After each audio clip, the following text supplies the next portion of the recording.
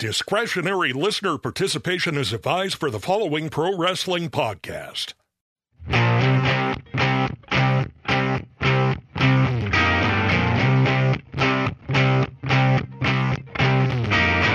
Eleanor G., I think the Stick to Wrestling podcast is swell. I want to thank the Turtles for writing that song about their favorite podcast, Stick to Wrestling, where if you give us 60 minutes, perhaps indeed, we'll give you a raw bone podcast. That was the worst one ever. I love it. A couple things. Please join our Facebook group. We have well over 1,000 people who are in the group. We hang out, talk wrestling, talk whatever.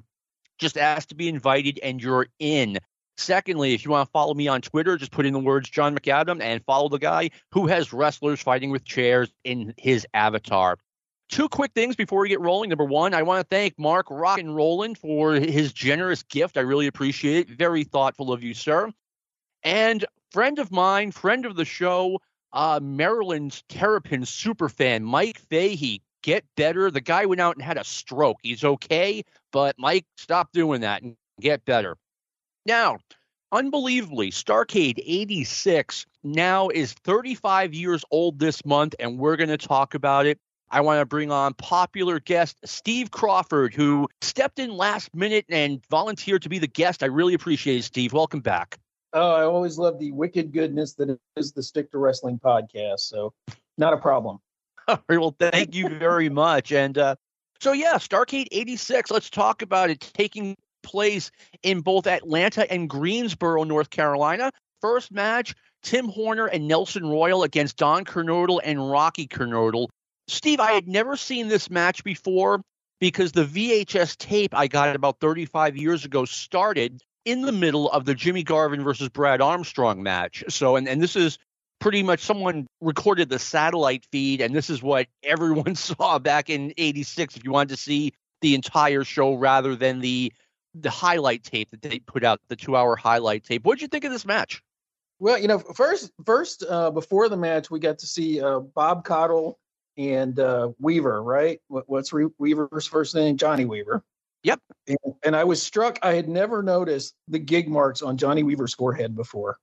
I mean, that dude, it looked like he was trying to grow crops in his forehead. I mean, he's not Abdullah, of course, but serious gig marks for Johnny Weaver. It was interesting just to see the difference in the way the crowd was lit at that time. It really wasn't lit at all. There was just kind of like a light over the ring, and that's all you saw there. That's how I like it, but go ahead. Yeah, absolutely. I thought Tim Horner was by far the best worker in the match. Rocky Kernodle, I mean, really all-time overbite on that guy. I mean, right up there with like Rob Gibb of the Bee Cheese, Freddie Mercury. I mean, if he was famous, he could have been in the All-World Overbite Club.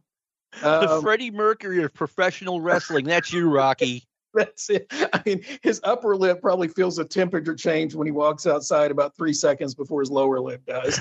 So anyway, I'm sure he's a good man. I thought it did what it needed to do. It's a settle in match, right? It's let's get settled in and, crowd get in your seat and realize the wrestling show has started. Nothing was embarrassing. I thought Don Kernodle looked a little heavy here. He did. I noticed that too. He was still moving well. I thought, he's going to look really slow, but he was still moving well in the ring. But it was about this time frame that a guy that looked like Don Kernodle could not be a star in a major league company anymore. You could put him in the first match in this situation, but you really couldn't do a whole lot else with him at that point. The other thing that was really interesting to me as a guy who grew up on Memphis wrestling, did you notice the referee for the match? I did not. Sonny Fargo, the legendary Roughhouse / Nuthouse Fargo. So if you grew up in Memphis, you grew up once a year. Jackie Fargo gets roughed over by these heels. He comes out with this promo. You guys have gone too far. I'm calling my brother Roughhouse Fargo. And the storyline was kind of like he was in a mental institution, but he'd come out once a year. Have you ever seen clips of Roughhouse Fargo? I have, and that story always cracked me up. How, oh yeah, you can leave the mental institution to go wrestle for a couple of weeks, and then just come back when you're on furlough. Don't worry about it. I mean, it was just a pure wild man. I mean, he was a very average looking guy, but he's throwing forearms at everybody. He's attacking Jackie. He's attacking the ref. And then he runs out to the front row and sits in some woman's lap and drinks her Coke and eats her popcorn. and I mean, it drew huge money every time they did it. It was a special attraction like once a year. And I remember as a little kid thinking, holy cow, this guy's incredible. Why doesn't he wrestle here all the time? Because, I wasn't smart to the business. I just see him destroying these heels, every time he came in. So, and then you see him in this situation, and he's just this very mild-mannered old man with a gray beard, So it was a kick for me to see Sonny Fargo, because I don't think I'd ever seen him referee before. So that was a first for me. Okay, yeah, I was actually kind of used to him being in the Carolinas as a referee, so it just kind of went right over my head. I mean, Tim Horner was, let me go back. Don Kernodle was a guy who I always kind of thought Bobby Eaton and Dennis Condrey kind of won the lottery as far as being guys who were who they were. They were good workers. They found the right gimmick and the right tag team. And, they made money in wrestling. Like, that could have been Don Kernodle, and it could have been Tim Horner. Tim Horner was an excellent in-ring performer. I mean, he was really good, but he couldn't talk, and he didn't have physical charisma. And that doomed him to make him what he was. He was, kind of a star in Smoky Mountain Wrestling when it first started, but, that's Smoky Mountain Wrestling. And in the NWA, this is his place, I'm sorry to say. Yeah, I mean, I thought he looked really good in this match. But, he breaks in at the same time that the Road Warriors are becoming the sensation, so you've gone from looking like a regular guy or having a regular good body to now you have to, have these enhanced physiques and be a steroid monster to really be on top. So, his timing was bad. And, it was interesting, to see Nelson Royal in there. One of the things that, we can talk about later, but, the ages of some of these guys on the card were really surprising to me. And Nelson Royal was over 50 at the time, and he did fine, but it's kind of like, why is grandfather in the ring? Yeah. I mean, I remember Tim Horner was sort of feuding with the Road Warriors in 1984 in Georgia, if you can believe that. And yeah, I saw that clip recently, and he gets like this fluke pin over one of the Road Warriors. Hawk. Yeah, he gets this fluke pin over Hawk. And then the Road Warriors go crazy, and they hurt Brad Armstrong, who's in contention for like an NWA title shot. And yeah, it was actually a pretty well done angle at the time, the way they did it. But I remember one time the Warriors worked over Horner, and Horner goes over to the interview podium. He's like, "I'm gonna get these guys. I don't care if I have to get a chair or a stick or what. I'm like, a chair or a stick. You lose with me, pal." Yeah, I mean, boy, he failed promo class. I don't know where he was when promo class was held, but he just could not get a promo to save his life. He had the flu that week anyway. Yeah, exactly. But like I said, great worker. Next up, we have Jim Garvin versus Brad Armstrong. Once again, I saw this in its entirety for the first time last week. Out of all the people in the match, Precious is working the hardest. She is going nuts out there. Precious is working really hard. I thought the best competition between the guys was who had the best perm.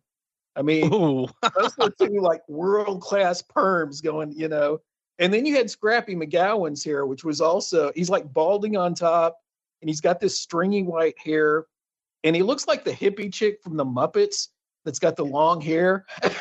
He looks like Tommy Rich's ugly brother. Yes, he does.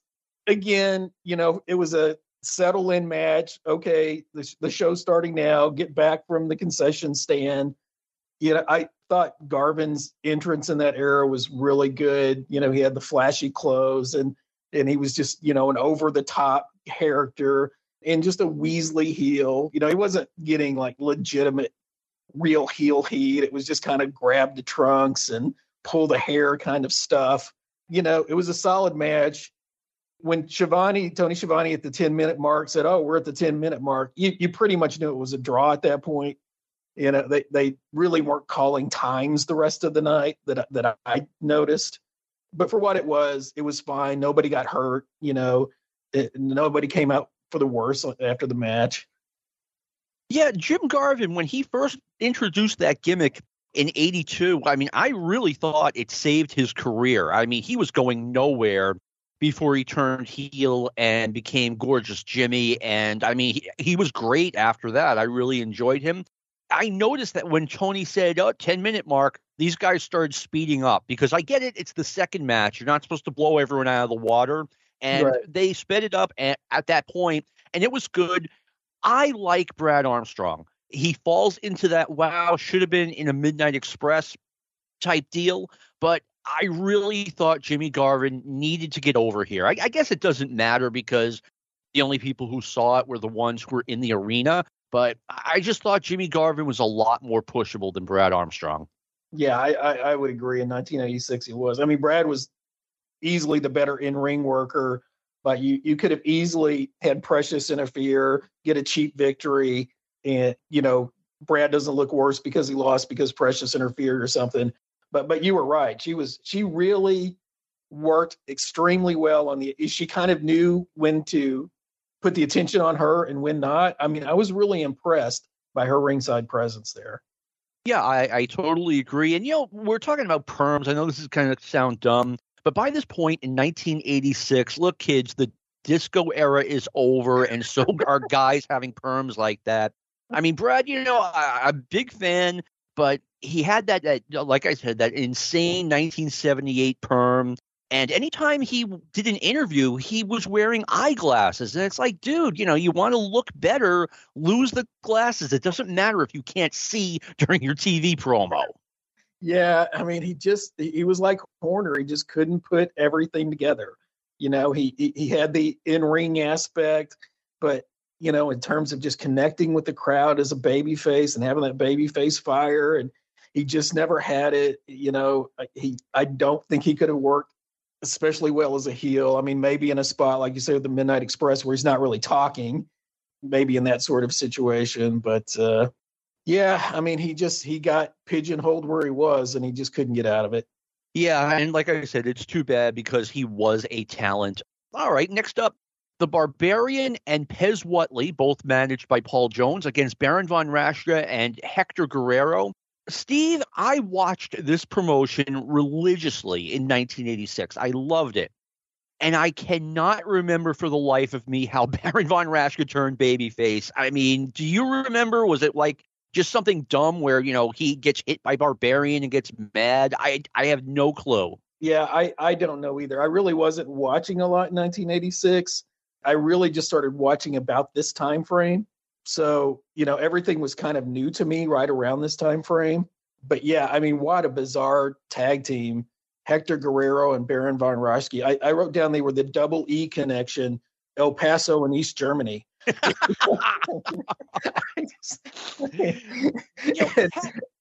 Hector got a big pop before this match. And I've always said Hector and Chavo Guerrero are one of the most underrated tag teams of all time.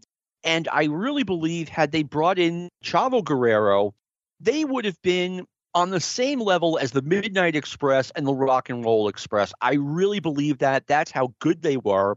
They had some great matches with the Rock and Roll Express in Mid-South. And they, in my opinion, they should have brought in Chavo, made them heels at first, the way they were in Mid-South in Florida, and then eventually turned them babyface. And again, two great feuds gift wrapped for you versus the Rock and Roll Express and then versus the Midnight Express.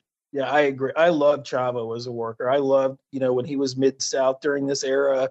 And I thought he was just fantastic. And I think they could have gotten a really good push as a tag team. One of the things that was really interesting to me in this match was Hector did an over-the-top rope dive, which was so unusual for that era.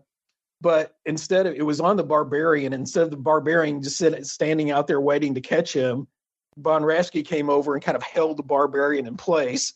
So it looked a little more realistic that he would be in position. So that was a very interesting spot for its era. It was. I mean, this match, it wasn't a bad match, but it definitely felt like filler. Oh yeah. And Rashke, his body, he looked like he'd been in a cave for like 2 years. I mean, it's like, when is the last time you've seen the sunlight? I mean, he was so white, and it did seem very thrown together. And Pez Whatley, decent in-ring worker. I never understood the Shaska Whatley, gimmick. I didn't understand what that was supposed to be. It went over my head. So, yeah, it was like, we need to have a match. These 4 guys are in the promotion. Let's throw them together and see what happens. Yeah, I mean, it's a huge event. It's Starrcade, and you want every match to mean something, but in a way, you also want to use everybody to make it that huge event. Like, I'm kind of torn here because I feel like, okay, they used everyone. It was a big event. It was also a 4-hour show, which is a bit much. Yeah. One of my notes. It's 1986. You've got Baron von Raschke is the German babyface, and he gets the hot tag at the end, and the crowd goes crazy, and he's goose stepping and eye gouging, and that's how they went for the finish. It's like, only in 1980s pro wrestling can this be the babyface. Yeah, I mean, and they brought him in specifically because Crusher Khrushchev got hurt.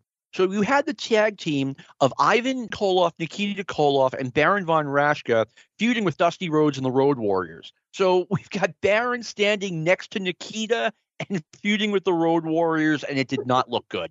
No. I mean, again, when I talk about the guys and the ages, on the card, I mean, he was only in his, he was 46, but he looked much, much older than that. I mean, he just did not look like he trained at all at that part of his life. No, he was one of the first wrestlers when he came in to challenge Bruno in early 77. I was like, wow, this guy looks kind of old. But it turns out he was just born looking old. Yeah. But, it was veterans. They knew what they were doing in there. It didn't take up a lot of time. It was fine for what it was. Yeah, I agree. All right, next up, we have the Kansas Jayhawks. Dutch Mantel is now from Kansas against Ivan Koloff and Crusher Khrushchev. This is our first title match. It's a no DQ match. I have no idea why. The first thing I noticed is Bobby Jaggers and Dutch Mantel had fancy ringwear made. Like, they have vests and chaps with like the Kansas Jayhawk colors, and not a good investment. This tag team did not last long. No. I mean, it was a good kind of like territorial Southern brawling tag team, but it was kind of too late to give those guys a push in a major league. Especially Jaggers. He looked like Phil Hickerson's cousin. He's just a big fat guy with no definition at that point. I mean, I've seen Mantel wrestle my entire life, and I'm still shocked that it looks like he's wearing a fur coat underneath his wrestling gear. Well, it's always been like that. Yeah, I mean, it's almost like a carnival thing, It's like, Dutch, we love you, but there's something you can do about that, Yeah, exactly. Dude, talk to Hulk Hogan for 10 minutes and figure this one out. So, yeah, I mean, they said the backstory was that they'd had a tournament for the titles, and those were the 2 teams in the finals, and the Russians had won. So now they're making a no DQ. And I thought, Mantel and Jaggers worked pretty well in kind of a Southern brawling style of match, which, was probably pretty much all they could do. I always, even as Ivan aged, I was kind of amazed at how good a shape he stayed in. I mean, his ring work to me was always very solid. And then you had Barry Darsow and the other Russian gimmick. No, I noticed they announced he was from the Soviet Union, so I guess he had transplanted. He was no longer the sympathizer. He had, gotten through the embassy or something at that point. Oh, but I thought it was a solid work. Nothing spectacular. It went about how you thought it should go, and Mantel brings out the whip, which is, kind of unusual for him to use that in the ring. In Memphis, it was almost more show than he would actually use it, but he did in this case. But then the Russians use the chain at the end and get the pinfall, and another kind of solid, unspectacular match. I always thought that Dutch Mantel was pushable on a national level. I know he was a little bit small, but man, that guy could talk people into the building. I was always a huge Dutch Mantel fan. I'm not saying make him NWA champion, but there's a lot you could do with a guy like that. Just no one took advantage of it, except for Memphis, obviously.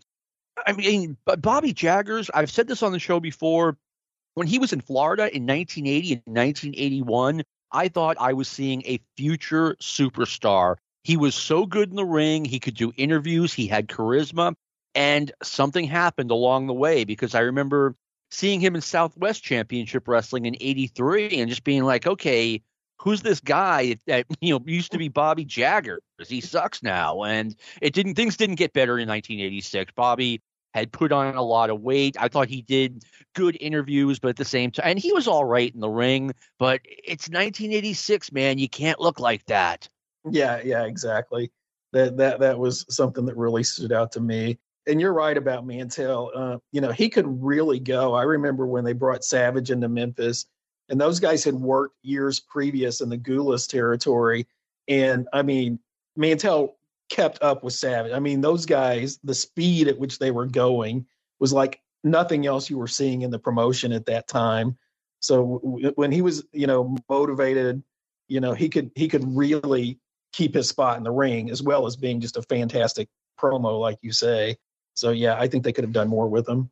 Yeah, I mean, look past the size and say, look, what can we do with him? Because he would have been an asset. Now, and Ivan Koloff, I have this in my notes. He's 44 here. He could still bump and go, but he looked old in the face, and putting him with Nikita, I think, aged him a little bit, in my eyes, certainly. Yeah, I mean, you knew he was an older wrestler at that time, but to me, he kept in shape, and he wasn't like some of the guys we saw on this card, like Jimmy Valiant and Baron von Raschke, that just let themselves go. He worked hard, and they transitioned him kind of into that mentor role. And I think that was good for him. And I think it was good for the guys he was working with. I think it made sense that here's this guy who's had all this success in the business, and he's going to take you under his wing now. So it worked for me. I thought it was fine.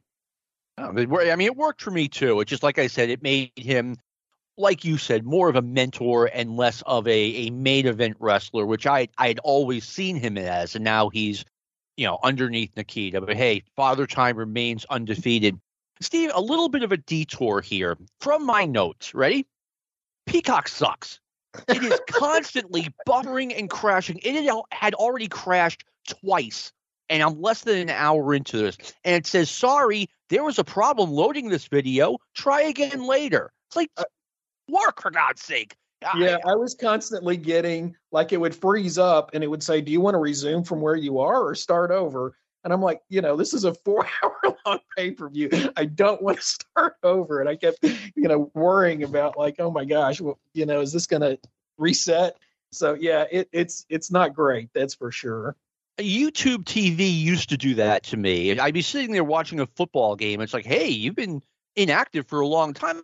Like, yeah, the game's on. Get out of here. But they don't do that anymore, thankfully. I mean, and Peacock does this for the old stuff only. Like the live events work for me, no problem. It's just if I'm trying to watch an old episode of Mid-South Wrestling, by the time I'm done struggling with the Peacock animal, I'm fed up. I'm like, I'll watch something else. I would gladly pay the extra $5 a month to have WWE Network back, because WWE Network, for the most part, worked. Peacock doesn't.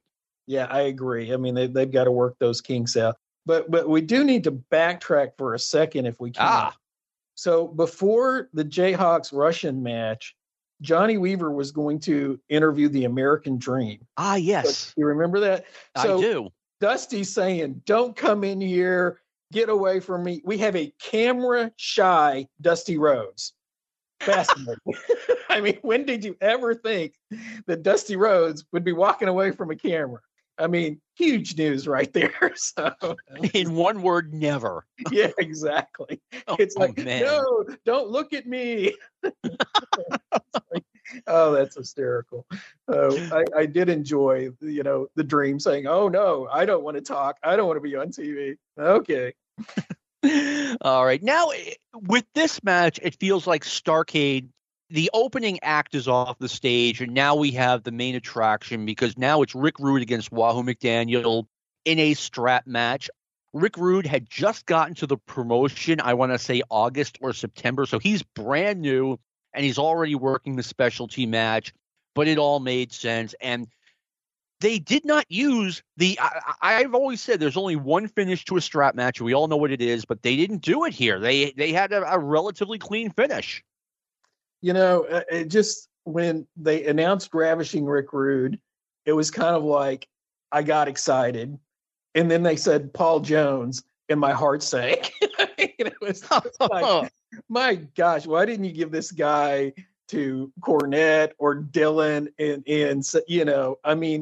he was a guy that they should have been pushing to the moon, and they missed the boat by having him in this feud and then a tag team where his impact's watered down.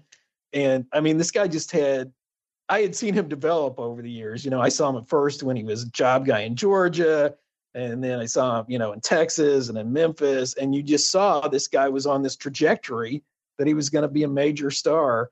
And it's kind of baffling to me that you have that talent and you look at the rest of the roster and this is where you place the guy. It's just very strange. Steve, they were going to give him a major push, or at least that's what I've always heard. Like, putting him in a tag team with Manny Fernandez and making them the tag team champions and having them feud with the Road Warriors was supposedly the first step in him getting a major push. They wanted to kind of introduce him that way. And obviously it all fell apart. He walked out without losing the tag team titles, etc.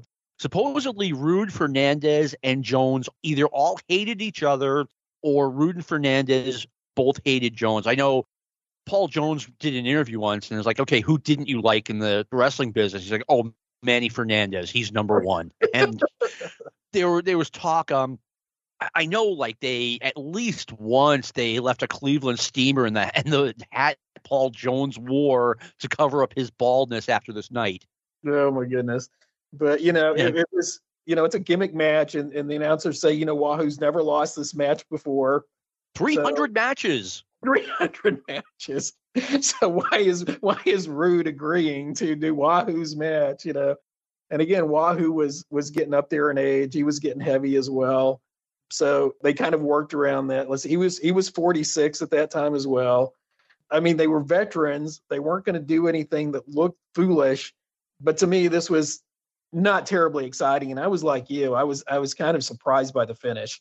It's kind of like somebody said time, and they just said, okay, this is what we're going to do. We're just going to get it over with. Yeah. And you know what? I mentioned that Rude was going to get a big push. They really, truly thought that they could push Rude as a major star with Paul Jones as his manager. And Paul was a really nice guy. I met him once, but he was terrible. I am sorry. I'm not sure if there are words to describe how bad Paul Jones was as a manager. Before this match, I know he did an interview saying, hey, we agreed to wrestle Wahoo McDaniel, but we didn't agree to a strap match. And Paul's acting all scared, and Rude's just, I'll beat him. Don't worry about it. And Jones is like, no, I know Wahoo McDaniel. You don't understand. So that was a pretty good thing. But of course, Jones, is stuttering over his words, etc. Yeah, it was painful watching him do those interviews on TBS, because it was kind of like he walked up to the microphone, had no idea what he was going to say, and then just froze on the spot. And then you've got all these world-class talkers in the company at that time. And when you stuck a guy with him, it just said, lower mid-card guy. It just, you could not put a main event guy with him. Just wouldn't have. No, worked. That was the thing. They, for whatever reason, Jim Crockett loved Paul Jones, and Rude and Fernandez winning the titles with Paul Jones as their manager was supposed to be like Paul Jones' breakthrough moment. He's finally out of this Jimmy Valiant feud, and he's a real manager now. I know that sounds crazy, but that was the thought. Jim Crockett, pretty much instructed Dusty, hey, give Paul Jones a push. And by the way, that was kind of their thank you to him for getting his head shaved at Starrcade, which we'll talk more about later.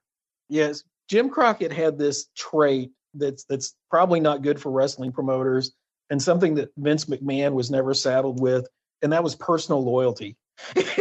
And in a situation like that, your business sense should override your personal loyalty to somebody. I mean, you can have a job for the guy somewhere, but boy, trying to make him a star, manager in your promotion just was not going to work.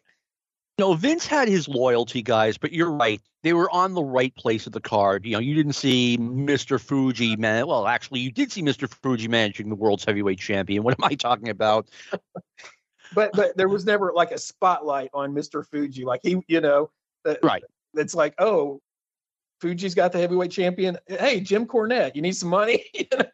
Yeah. He knew how to place these guys. Exactly. Fred Blassie was effective, and then he finally retired in 1986, etc. Lou Albano was supposed to be on the loyalty list, but Lou just screwed up too many times. Anyway. He drank himself off the list. Exactly. Oh, now we have a Central States title match. Sam Houston defending the Central States title at Starrcade against superstar Bill Dundee. Not much to say about this match. Sam was a really good worker. He was a big guy. By the time he was out of the spotlight, he had filled out, but he acted like a little kid in the ring. Like, who's coaching this guy? He was like Bob Backlund, only 10 times worse. Well, and here we get back to kind of like misplaced loyalty. It's like, why in the world are you buying the Kansas City promotion? What is the benefit of that? And what does the Central States title mean to this fan base? It's got minor league written all over it. I mean, who were the past, Central State champions? Bulldog Bob Brown, Mike George. I mean, it's just these kind of like small town local guys that never did anything out of the territory. And then you're putting it on a national stage, and it doesn't elevate that brand. It kind of devalues your brand. And I thought Houston was really good in terms of the bumps he took. I mean, when he took a bump, he took a bump. I mean, he did it just Quicksilver, he really hit the ring hard when he did that. I thought the story made sense of, Dundee's this crafty old veteran and he's finding ways to keep this young kid down. But again, it's kind of like, what does this lead to and where does it go? Yeah, I mean, Crockett wanted to use Central States as a developmental promotion. And then when Buddy Landell and Bill Dundee came in, like supposedly Dusty just did not want them. And so he sent them to Central States, and Buddy did not last long there. Clearly, they did not know how to use superstar Bill Dundee. You give me Bill Dundee in 1986, I would have used him the way Mid-South Wrestling or UWF was using Eddie Gilbert as kind of a, he's a kind of the, what's the word? Like the shady little guy who's surrounded by big guys. He's still wrestling, but he hides behind his stablemates. I mean, Bill was a really talented wrestler.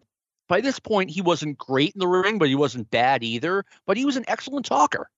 Well, but you grew up on him. I mean, but this was late 1986. So, early in 1986, what was he doing in Memphis? He and Mantell and Landell and Lawler had that classic match, right? Huh? Now, I mean, part of the reason it was such a classic match was because it was in Memphis and how over they all were in that territory.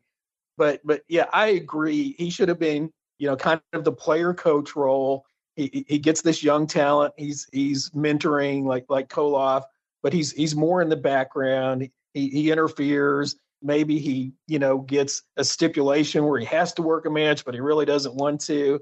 But, if you're going to push a young guy like Sam Houston, push him, but don't do it halfway. And it was just meh, it was okay, but it's just kind of like, in the grand scheme of the promotion, I just didn't feel like it did a lot. No, it really didn't. But I mean, I understand what they're trying to do too. I mean, they have their Central States title and they just give Starrcade a match. I don't know. But anyway, now we're getting to the good stuff. Jimmy Valiant versus Paul Jones in a match where Jimmy Valiant had already lost a hair match to Paul Jones during the Great American Bash. So now, I mean, what can Jimmy Valiant put up against Paul Jones? His wife's hair. Oh, my. What a great stip. I know they did it in Memphis, but I'd never heard of it before. I mean, it blew my mind that they came up with this stip. Obviously, at the time, I knew what was going to happen coming in. We were finally going to see Paul Jones get what was coming to him. And it's funny because in 1986, guys were so vain about their hair. And if you lost this match, you were going to be, Steve, a bald-headed geek. They must have said it 1,000 times. Oh, yeah, like the ultimate humiliation. And then, a few years later, Michael Jordan absolutely changes the trend in our society, and people are shaving their head on purpose. And it's like you can't sell a hair versus hair match anymore because people want to be bald. But you pretty much knew going into it what was going to happen here. I grew up in, watching Memphis TV in the 70s. Valiant, when he came in Memphis 77, that's the first guy, besides Lawler, that I really said, wow, this guy's something special. At that point, he had a really good physique, especially for the Tennessee territory. He had just oozed charisma, great promo. They were doing huge business. And then, you look at him and it's like 9 years later, physically, you can't even say that's the same guy. He doesn't look like the same guy at all. And then, his body language in the ring was just so over the top. I mean, he's throwing these haymakers, and it's not like he's throwing them so the people in the cheap seats can see him. He's throwing them so the people in the cheap seats in the next town can see them.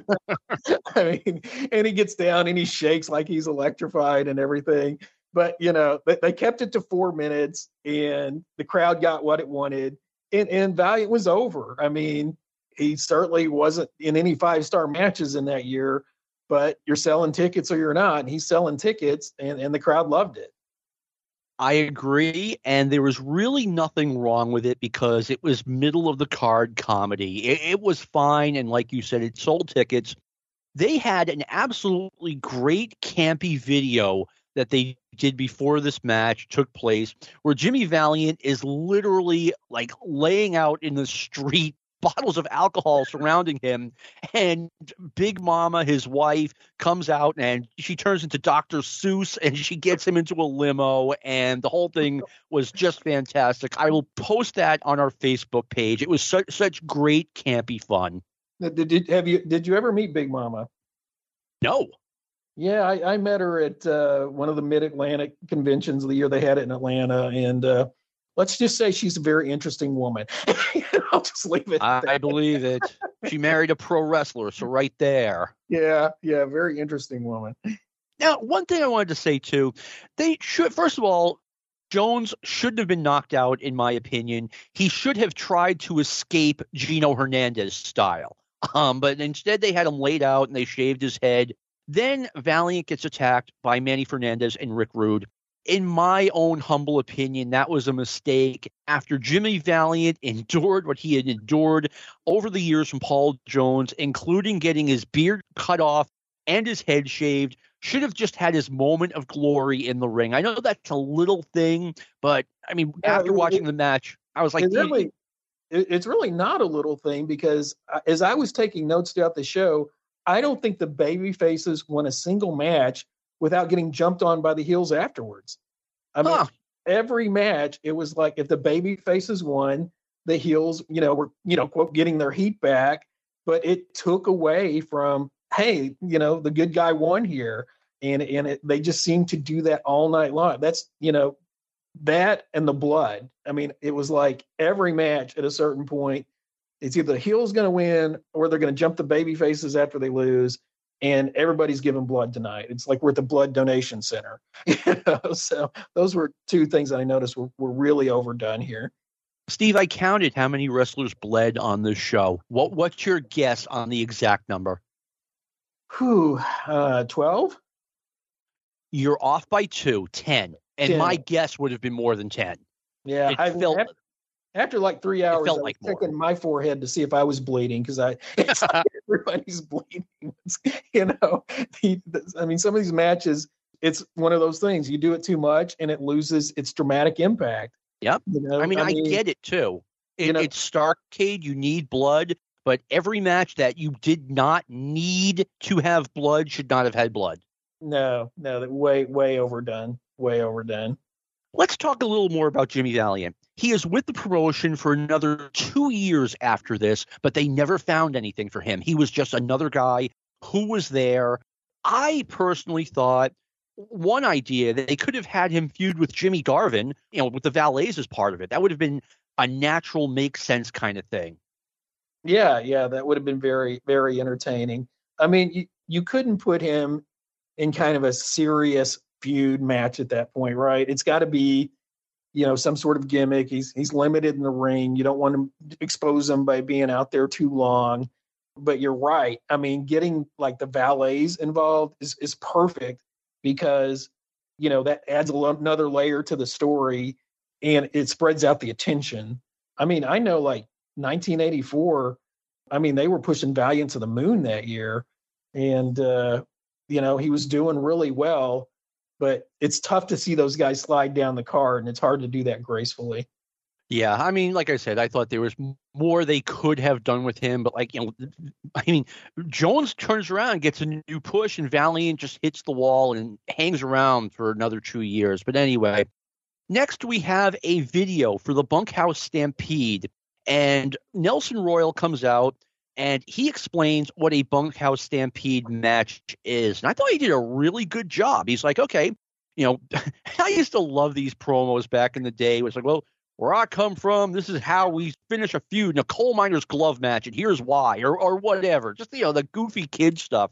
Now Nelson is explaining that when you have all these men living in a bunkhouse together, sometimes you just got to get out there and fight, and sometimes all 15, 20 guys would be fighting each other in whatever they were wearing. And the second most dangerous match in wrestling is the Battle Royal. And we're combining these two violent spectacles, and you guys got to come out and watch it.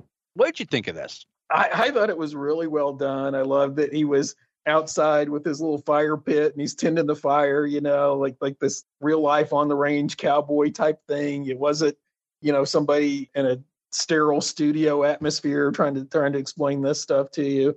I enjoyed it. Yeah, I thought it was really well done. Yeah, and one thing I noticed too is we no longer have intermissions in wrestling. I don't know if they still have them at house shows or not, but I mean, this was burned in. Like, we're doing an intermission, and I noticed that they're kind of killing time by over-explaining things. They had someone in the studio after this, but I mean, that was just burned into our brains in 1986, middle of the show. You have an intermission. Well, it was interesting to me because, they're running the two venues. So I'm thinking, okay, what's happening in one venue when the match is in the other? Do they have, a large screen television that people are watching? Is everybody just, going to the concession stand? So the fact that they did it in two different places created an interesting dynamic as well. They had a big screen in both locations. So if you weren't watching live, you were watching on the big screen. Okay, that makes sense. All right. Anyway, next match, Ronnie Garvin against Big Bubba Rogers in a Kentucky street fight. This is the fourth specialty of the night. We have double juice. I have told this story on the show before, but Ronnie Garvin originally was supposed to get the main event on this night against Ric Flair, and instead he winds up doing a job to Jim Cornette's bodyguard. In a Kentucky street fight. Yes. Violence in the streets of Kentucky. You can think of, I don't know, horses and basketball and guys having wild street fights in Kentucky.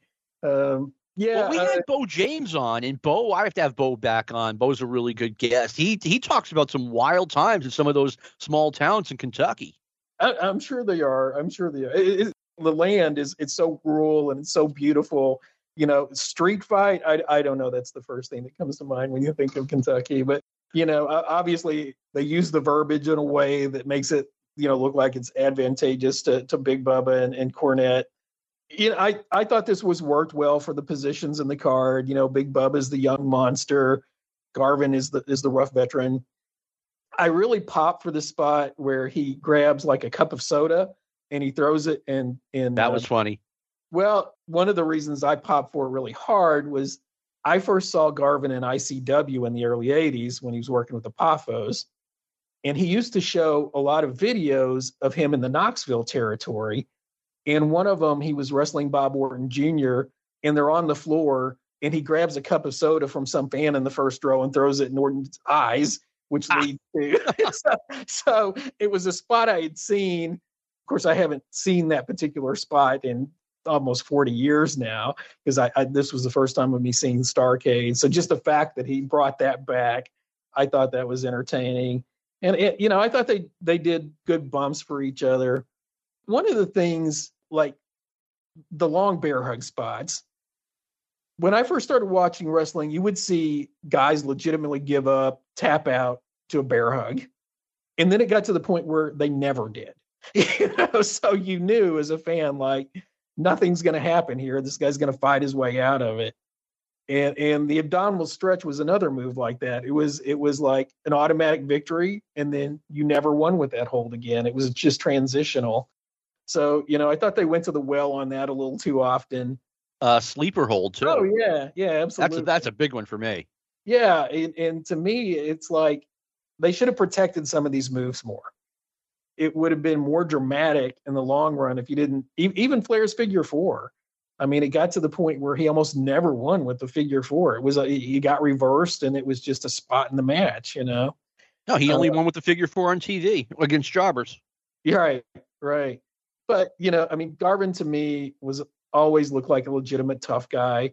He kind of had that Buzz Sawyer feel, not as crazy as Buzz, but always being the aggressor, always attacking. And I really liked his in-ring work, and then, Bubba was a young guy at that point, but he knew to listen and he knew what to do. Dusty, it felt like he never knew what he had with Big Bubba Rogers. Here's this super heavyweight.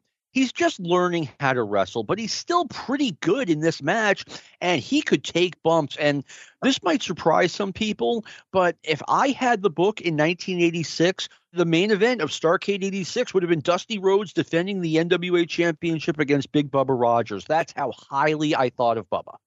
Well, when you mentioned that bump, one of my first notes was like, Garvin hits him, with a fist early in the match. And not only, does he fall back, but he does a complete flip. He does a flip bump, for Garvin's fist, and a guy that size being that agile and then making it look natural. Really just tremendous natural talent to do that. Absolutely. Like I said, they didn't know what they had. And I remember about a year and a half later, he goes to the WWF, and Dusty has a fit on TV, and it's like, dude, you didn't push him.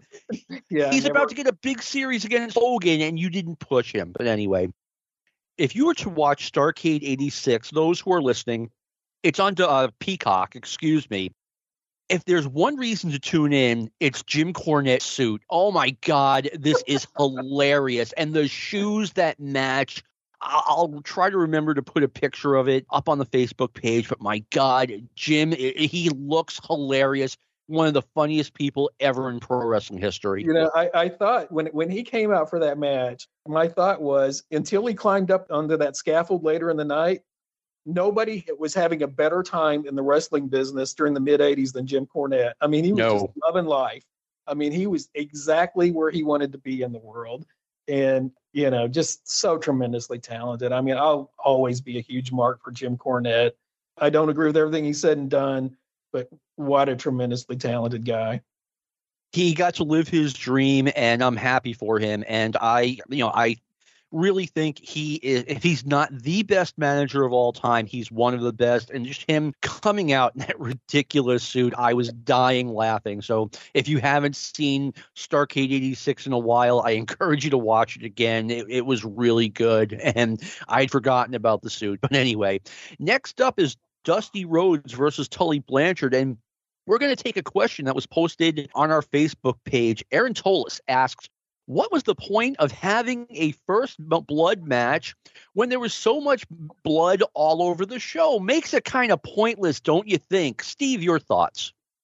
Well, there's certain matches that the heels always win, right? The heels always win a first blood match. They never bleed first, but they always win the first blood match. And they always win the coward waves the flag match. It's always like, oh, it's a tag team, and one team has to raise the flag to lose. and there's a ref bump, and a heel goes and takes the babyface's flag and waves it, and the ref disqualifies the babyface team. So, it's always booked that way. And so it was just an easy way to get Tully a win without Tully really winning. Even as a 21-year-old who didn't know anything other than what he read the magazines, I mean, I saw through this. I'm like, this is how they're going to get the TV title off Dusty Rhodes onto Tully Blanchard without Dusty having to do a job. I didn't use the word job, but Right. without Dusty having to get pinned. And wow, what a shock. That's exactly what happened. To me, like the entrance of Dusty was like more entertaining than the match himself. They show him from the back walking through, like the backstage area of the Coliseum, and they're playing this dramatic rock music, and it's like Rocky Balboa or something coming out, and his hair's cut very short, and he's got this little strip above his ears where he shaved his head, and he's written Tully with a magic marker, and it was just so like silly that it was like that was more entertaining than the match to me, just like how seriously we were supposed to take this. Let's talk about that. In 1986, there was a linebacker for the Oklahoma Sooners named Brian Bosworth, the Boz. Sure, and he popularized that look, okay, where the sides of your head are shaved and you've got like spiky blonde hair. And by the way, Brian Bosworth was one of the best college football players I've ever seen. You would think 3 guys were wearing number 44 out there. He was all over the place.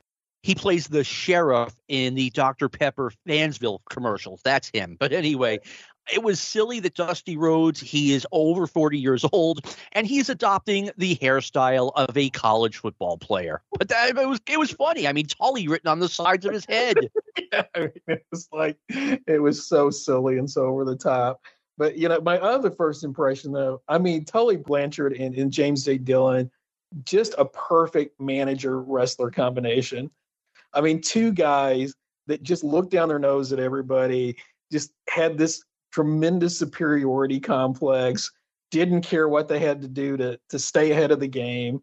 I just thought they were a fantastic combination. You know what? I agree. It was different with JJ and the Andersons and Flair versus Blanchard. It was almost like it was his favorite son in a way. Yeah. It was just like their personalities were just like mirror images. I mean, they just meshed perfectly together. And but talking about blade jobs, though, oh my gosh, James J. Dillon, it was just ridiculous too. The blade job that he did to start that match. Yeah. It was like way over the top, and JJ's in his suit at ringside, bleeding profusely. Let's talk about what led up to this match, because I thought some of this was brilliant, okay? Tully Blanchard had kind of cost Dusty Rhodes the NWA title back in August by injuring his leg with a chair.